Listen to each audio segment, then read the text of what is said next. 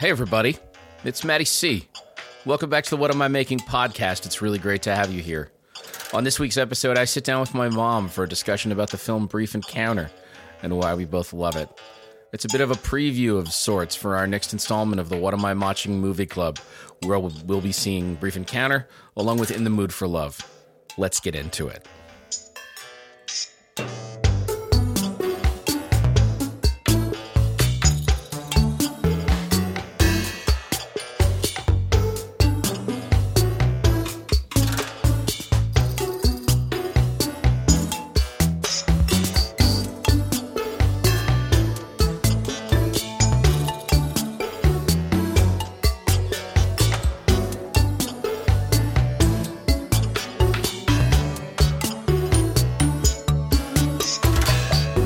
Hey everybody, it's Matty C. Welcome back to the What Am I Making podcast. It is really wonderful to have you here. On this week's episode, I get to do something that I was really hoping I was going to get to do about 3 weeks ago, which is interview my mom. I know that's a really weird way to start the show, but I'm still a little sore about not going to Southeast Asia. For those of you who don't know, my mom and I were supposed to go to Vietnam, Cambodia, and Thailand, and due to a series of red tape, bureaucratic bullshit, airline restrictions, and visa policies, we had a $5,000 vacation flushed down the toilet. So what was supposed to happen was I was supposed to do 2 episodes of this show. Wow, this is starting off really angry, and I didn't mean for it to. I was supposed to do 2 episodes of this show from Southeast Asia with my mom, and we were going to kind of recap what we had experienced. But we're not going to do that because we didn't get to go on that trip. But we are working on another one, and I will talk about that shortly. So what I did was I had my mom come over so that we could talk about one of her favorite films and mine, a little film called Brief Encounter. And we had kind of a quick chat about this and did it under the guise of a preview for our upcoming installment of the What Am I Watching movie club. We will be watching Brief Encounter from 1945, directed by David Lean, and 2000's In the Mood for Love, directed by Wong Kar-wai. These are my 2 favorite films about the subject of romance and love. And in addition to this episode, on Monday, November 27th, there's also a preview essay that has been published as of this morning that will give you kind of a deep dive, a little rundown into both films, how they're connected, and what to look for, along with some details on when we'll be getting together. So this is a thing that I'm kind of hoping to grow. I know it's kind of a weird idea to do a virtual movie club, but I think this could be really fun. We had one installment. It was small, but it was very boisterous and very fun, and everyone involved said they were looking forward to doing it again. And so my hope is we can grow this thing ever so slowly, just exactly like I'm trying to grow this Substack. Make sure that you are listening to my radio show every single Friday over at the Rockin' the Suburbs Radio Network at suburbsradio.com. I'm 7 episodes in now. They're archived up on the old blog over at whatamimaking.substack.com, and you can find those episodes. Go back and listen to the full episodes along with seeing a track list and getting a little bit of the story behind the theme. It's a really fun thing. It's a really great project. I appreciate the Suburbs guys for letting me do it. It's been really, really enjoyable putting those together. And it's been kind of challenging, too. Some of those I think they're going to be easy, and I'll put them together, and I'll get halfway through, and I'm like, oh, damn, this is, tougher to kind of suss this out so that it's a representative 60 minutes and I'm not leaving something out. But I'm also choosing really good stuff. So anyway, make sure that you're going over to the blog and you're checking that out because I think there's some really fun stuff there.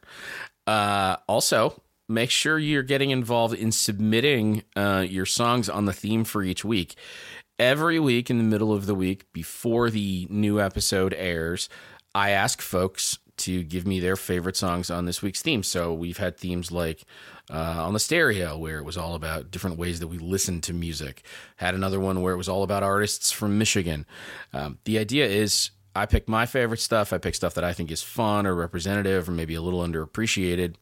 But it's really fun when folks chime in, and it's really great to see those discussions, especially when you guys take off and you don't even need me involved. So make sure that you're getting over on the on the Substack, and you're getting part of that every day. By the way, if you don't have the Substack app, that's a great way to follow me and a bunch of other writers kind of in a social media format without necessarily having to do it through email. You can get Substack updates through your app instead of email, if email is not necessarily the best way for you to get that update of that information, or if you feel like you're being inundated with too much goddamn email, which I think we can all appreciate. Make sure you are voting in each round of the Steven Spielberg Bracket Challenge. We are down to the semifinals, my friends. It is amazing. We've whittled this thing down to four films now, and we are rocking and a rolling. It's a really tight. It's a really tight contest at the moment, and get your votes in there so that we can wrap this thing up. It's been really fun, and I'm really kind of excited to see what happens as we get down to these semifinal matchups and really start to see the discussion hit its frenzy. The other film related thing I wanted to make sure I mentioned was that this week I published a piece called Harold and Maude and Me and Steven, and it's a story about when my family moved from the Thumb region of Michigan. If you look at a map, you'll know why it's called the Thumb region, to the Lansing area where I currently live and where I've lived for the last 40 some years. And I was going through a real shitty time. I was 12 years old, and my dad did a really wonderful thing, and he took me to a weird midnight movie, and it changed my life. And it's a really lovely story, and I would very much appreciate it if you'd go over there and check it out. It's a lovely little ode to fatherhood and quirky movies and weird kids, and yeah. So I hope you enjoy that. Also, be aware, I have just made an announcement that the Shedio is hitting the road again. Much to my chagrin, my February and March tour dates had to be reconfigured, shall we say. That happened just within days of being told I wasn't going to Southeast Asia, so that was a rather shitty 1-2 punch. But we are recovering over here at the Shedio, and what I have decided to do is hit the eastern half of the United States in pretty significant depth over the course of 4 weeks throughout all of June 2024. You can go over to phono4records.com/Matthew Carlson for more info, and I will put a link in the show notes. I'm looking for hosts. I'm looking for party people. I want to come to your town and have a good time. Let's get together. Let's make something happen. It only takes 20 people, a little bit of room, maybe a patio, a driveway, a garage, a basement, a coffee shop. Maybe you own a business. Maybe you got an art gallery nearby. You can find a way to make this happen. We can make some magic happen together. Go take a look at the route. If I'm anywhere near where you live, hit me up. Let's make some things happen. Let's also make sure that you are going over and subscribing to my Substack. It's whatamimaking.substack.com. Your paid subscriptions are what power the engine that moves this whole thing. As my dear friend Pete Dominic over at Stand Up with Pete Dominic says, this show is free, but it sure ain't cheap. You can be a paid subscriber for as little as $5 a month. And I'm going to ask you a favor. Could you help me get 10 new paid subscribers by the end of December 2023? Can you help me get 10 more? That would be an immense piece of growth before the end of the year. That would feel like a really nice push. So if you've been thinking about signing up, now's the time. Go to whatamimaking.substack.com and sign up for a paid subscription today. Make sure you're also communicating with us. Let me know what you want to hear on the show. Email me at whatamimakingblog@gmail.com. Send me questions, comments, suggestions, ideas, brownie recipes, rants, raves, manifestos. Maybe not manifestos. Maybe not. Manifestos and screeds will be previewed by our application team, and then after they have been filtered, may or may not be sent up the chain to Maddie C. You can also leave me a voicemail at speakpipe.com/whatamimaking. Works like a good old-fashioned voicemail. You can use your phone or the microphone on your computer or tablet. And lastly, if you could rate, like, and review this pod wherever you find it, it would be so incredibly helpful. It's the best way to grow the audience for the show. And that actually, the other thing I should say is, remember that every time you share anything that we do here, That is the best way for this thing to survive. I know it sounds silly because the best way for this to survive is for you to give me a paid subscription, and that's wonderful, and I desperately need it, and please sign up. But especially once you've done that, the overwhelming number one way that this audience will grow is by you showing my work and the things you like here to new people. So if you hear something, if you see something, if you read something that you've enjoyed here, please share it. Text it to friends, send it to an email list, share it with a book club or a movie club that you're in. Give it to your bandmates, throw it to your colleagues at work, whatever it is you can do. Put it up on social media, obviously, but please find different ways to share this. Word of mouth is the number one way that this thing travels, and the more people we can get in front of, the more I am convinced that I can make a portion of my living doing this, and I so appreciate you. And that is kind of where I want to end my personal portion of the intro before I get to the introduction of my mom and what she and I talked about, and that is that on Sunday I posted a piece where I talked about my genuine gratitude for all of you, and I wanted to reiterate that here on the pod. There have been any number of ups and downs in 2023. Going to Morocco with my mom was just an incredible treasure and treat, and I will cherish that forever. My solo tour this summer, car issues notwithstanding, was one of the most life-affirming experiences I've ever had in my time on this planet. And that is in almost complete part due to the generosity of the people out there. And they've given me the courage to try to do it again. And I want to thank you for that. I want to thank you for showing up every day and reading my stuff and for liking it and subscribing and for giving me your money and your time and your expertise and your opinion and your beliefs and yourselves. And it means the world to me. As I said in the piece, I could be doing the best work of my life, but if I was doing it in a vacuum, it wouldn't matter. What I am doing, what I am making here is only important because of the relationship that exists between us, between you and me, between the rest of us together. And I truly want to feel like we are very slowly, very small, potatoes-wise, building a community here, one step at a time, one brick a day.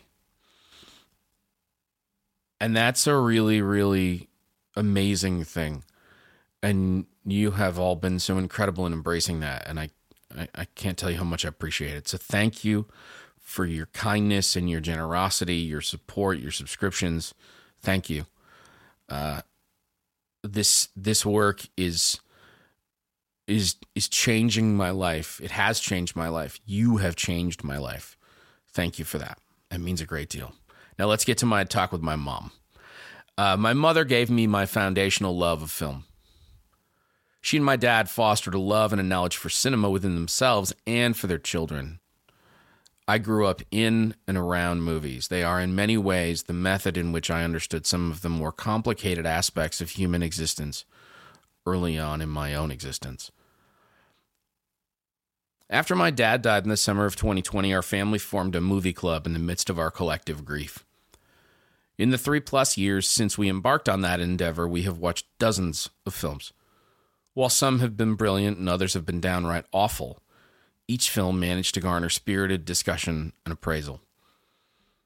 It is this regular commitment to shared movie watching with some of the most important people in the world to me that has strengthened my relationship not only with my family, but also deepened my appreciation for the art of cinema. That gained appreciation and commitment to connection is at the heart of What Am I Watching? Today, my mom and I spend a few minutes revisiting David Lean's Brief Encounter and why it is so brilliant. We may divulge a spoiler or two, so be careful if you haven't seen the film, although anything we talk about won't ruin your experience. We also cover the connections that exist between that film and the other half of our movie club double feature, In the Mood for Love. It's a lovely preview and discussion into our next installment, which happens live on Zoom at 8 p.m. Eastern on Wednesday, December 13th. And it's also a wonderful chat, an excuse to talk to my mom about the movies. And there is never a bad time for that. So here now is my discussion with my mom on Brief Encounter. Enjoy.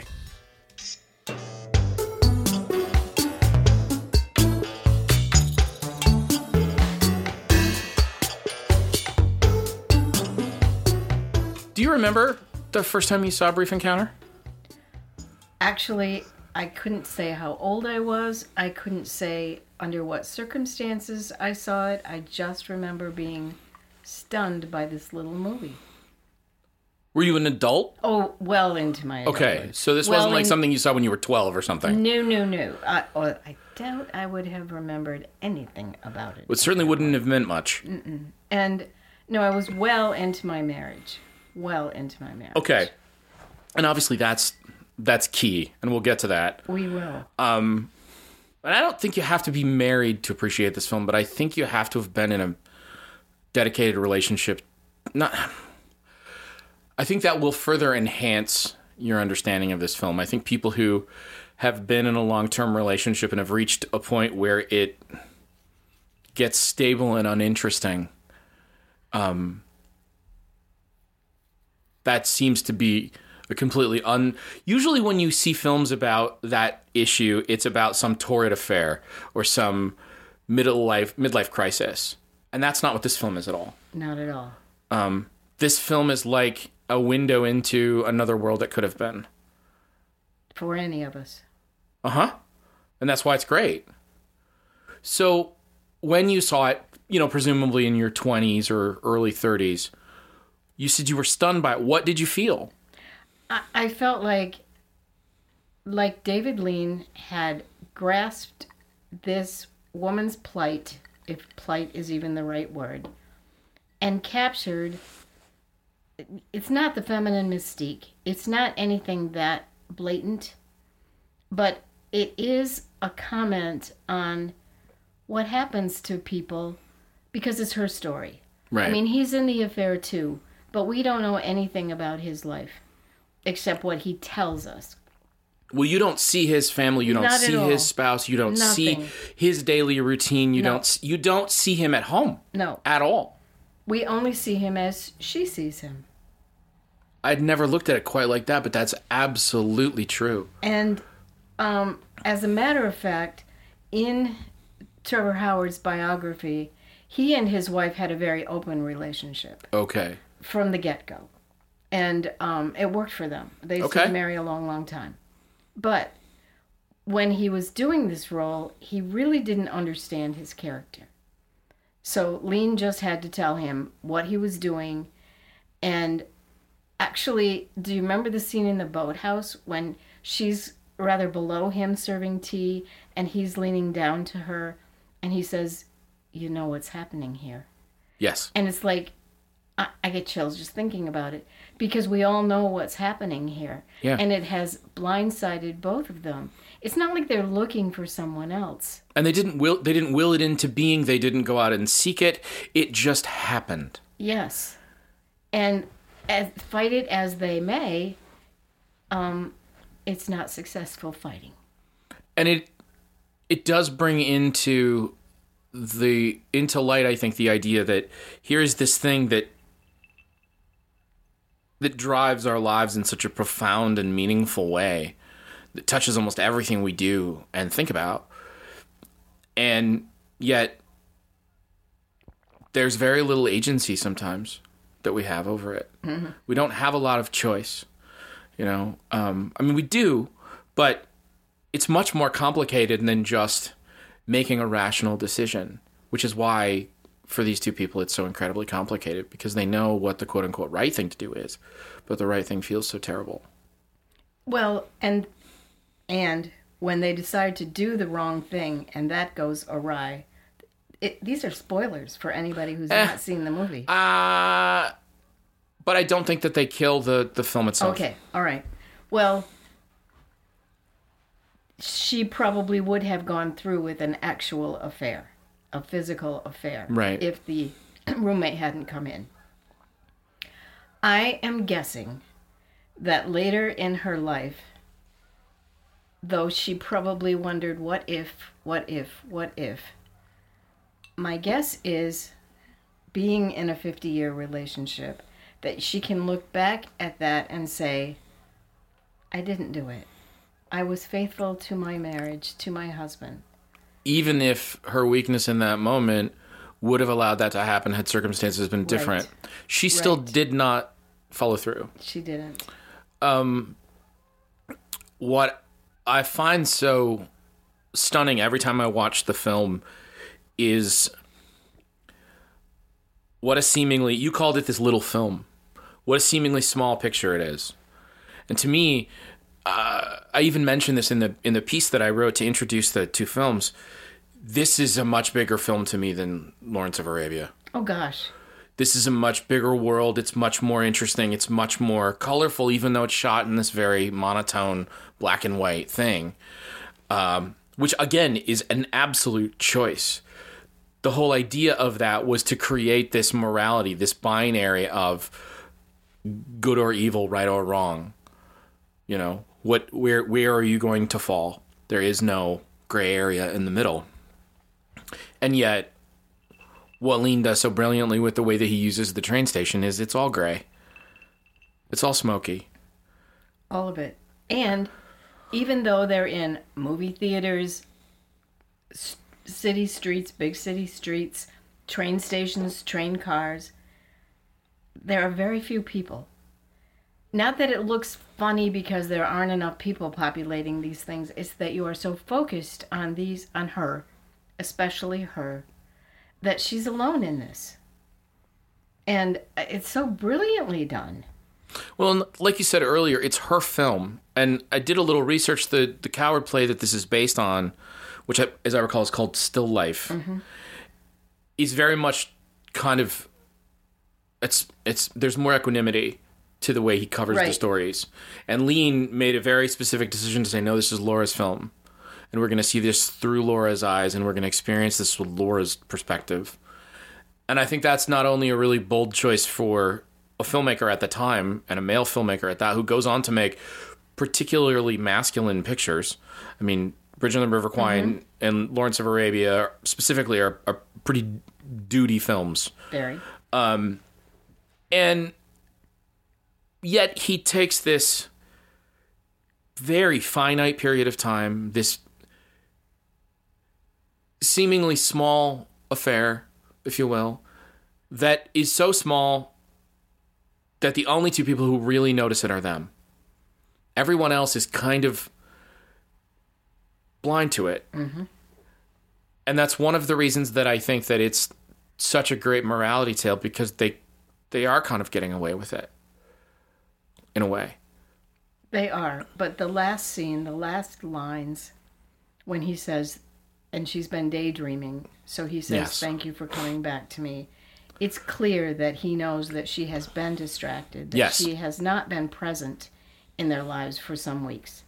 Yes. And he doesn't know the details, but he probably thought he was losing her. And now they can start again. Yes. And I believe they will. Mm-hmm.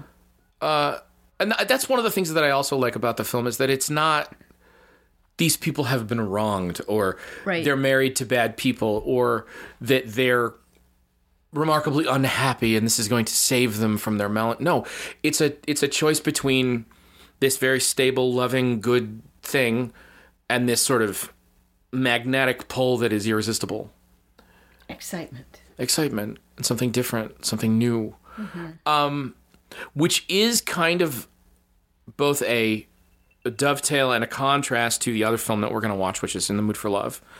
And one of the things that I think is really neat to look at in terms of the two of them is that while they cover a lot of the same bases in terms of kind of this sort of quiet, almost platonic love affair that doesn't really take on physical permutations, that is in both cases very intense and very brief and life-altering for all of the people involved. And you have these kind of very average-looking British people of 1945. Right. In post-war London, in kind of grimy circumstances, and then you have early 60s Hong Kong, and you have these beautiful people in lurid color, and they're enduring the same pain and the same sort of disconnection, and the impetus for that is totally different, but the circumstances are really, really similar until you get to the way the two relationships works. And the more I have thought about these two relationships, the more interesting the comparison has become. And what I'm really curious about is in Brief Encounter, there is this sense of inevitability with their affection. Mm-hmm. You feel it at the outset. And in The Mood for Love, it builds very, very slowly and it's never a sure thing. And in one case, in one interpretation, it's very one-sided, depending on how you looked at the film. But I recently heard that Wong Kar-wai's major inspiration when making this film was Vertigo. And that completely changed the way I see Tony Leung's character. And now I need to watch this film again, and I need to know if it's a control thing like Jimmy Stewart, or if it is... Right, so now... And here's the thing. Now I'm fascinated to know, is it both and he doesn't know which one it is? And he can't control it. And so he is in love with her, but he also wants to control her. And it's this thing where he's trying to figure out how he can... Because they've both been spurned. And so now he wants to control that. And like it just opened up this whole world of, wait a minute, this might be about something bigger than I already thought. And it was already about something big. And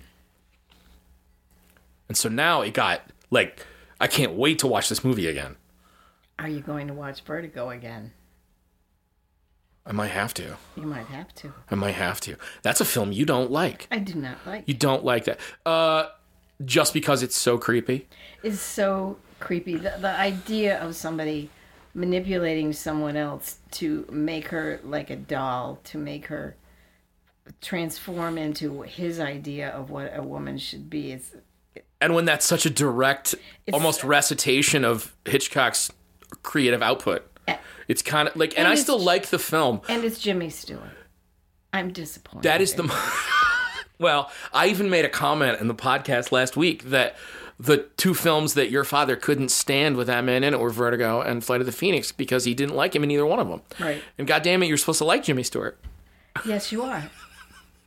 He's a pretty likable dude. He's a pretty, the likable dude. Well, thank you for talking to me about Brief Encounter. I'm really excited for us to all watch this together and to hear what people think. I hope you get all kinds of new ideas, which you will. People will see in it, and people can't help but find themselves in it, whether they've been in the same situation or not. As you said, if you've been in a long-term relationship, you get it. You get it. You get that life gets boring, or I feel boring, or whatever. I also think this was another discovery I made doing the research for this. I think making a romantic film is a lot like making a comedy. You can't fake whether or not it works. You can go, oh, you didn't get my drama. If I make a funny movie and you don't laugh, you didn't laugh. There is no plan B there. If I make a movie about two people and you don't get the connection and you don't feel what they feel on some level, I failed as a filmmaker.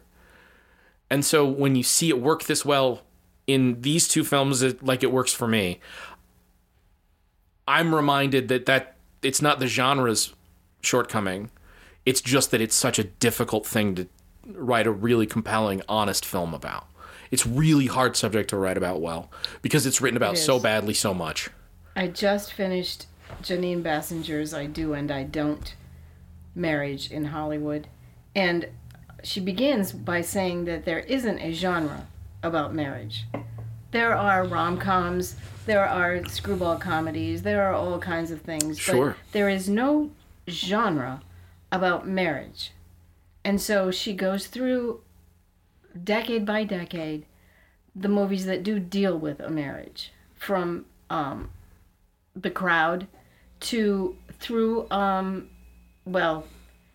good heavens, everybody had to be married to Myrna Loy because she was the perfect wife and blah, blah, blah. But when she gets to Brief Encounter, she almost slows down her rhetoric. She almost like more. You don't mean Brief Encounter. I mean, yes. I mean Brief Encounter. Myrna Loy? No. But Janine Bassinger. Oh, sorry. My apologies. When she's writing about that, it's like this is an honest film about marriage. Nowhere when you read about it does it say this is a film about marriage, but by God, it is. And the films that are supposed to be about marriage so often aren't. Right. They miss the mark. They're about romance or the idea of falling in love or the wedding itself. Yep. You know, Father of the Bride is not a film about marriage. No.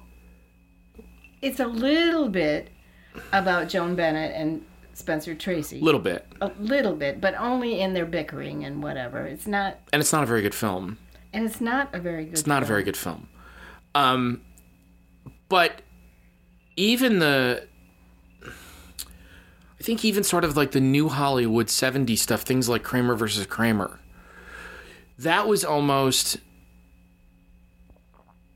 like a ripping the Band-Aid off response to not making real movies about marriage, right? So, because it's not about their marriage. No, it's about the aftermath. It's about their divorce, right?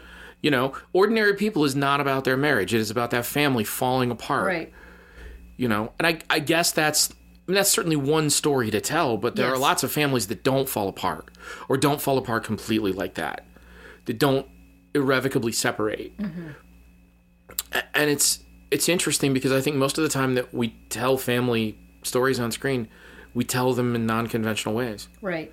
We tell them through the lens of gangster pictures or musicals or war films. And so we talk about family in that way. We almost talk about chosen family more than we talk about, you know, quote unquote family.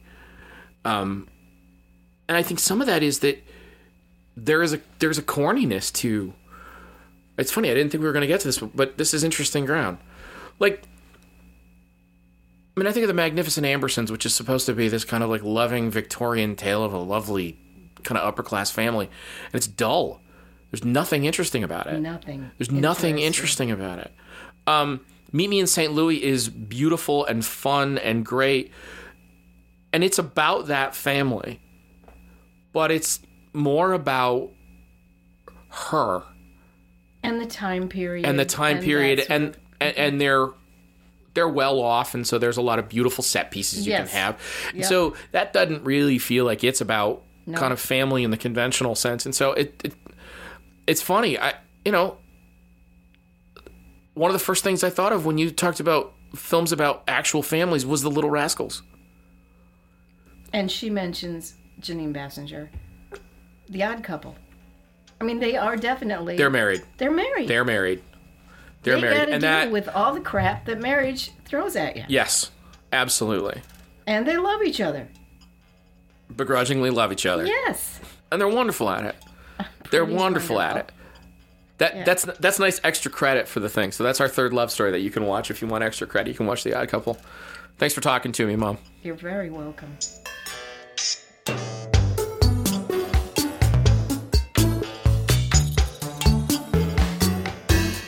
There she goes, my mother, Deborah Carlson. Thank you so much, Mom, for being here. What an incredible mother. I'm so damn lucky. I know I've said this before, and I know any of you who know me know that this is true, but what a remarkable woman. I am so blessed. What a treat to get to talk to my mom about a movie that I love. I hope I get to talk to you about two movies that I love on December 13th. We're going to do this thing on Zoom. It's going to be a blast. I want you there. Come be a fly on the wall. Come be an active participant. Come be something in between. Make sure you're paying attention so that you have all the details. Again, Zoom, 8 p.m. Eastern, December 13th. Make sure you're going over to the Substack at whatamimaking.substack.com. Come on, sign up for one of those 10 paid subscriptions we're going to get before the end of 2023. Thank you, as always, to my dear friend David J. Baldwin for the amazing theme music and soundtrack. Thank you to all of you for being here. I meant every word of my gratitude sentiment that I put on the blog and that I mentioned at the top of the show. I love and appreciate you, and I couldn't do this without you. Thank you so much. I'll see you next week.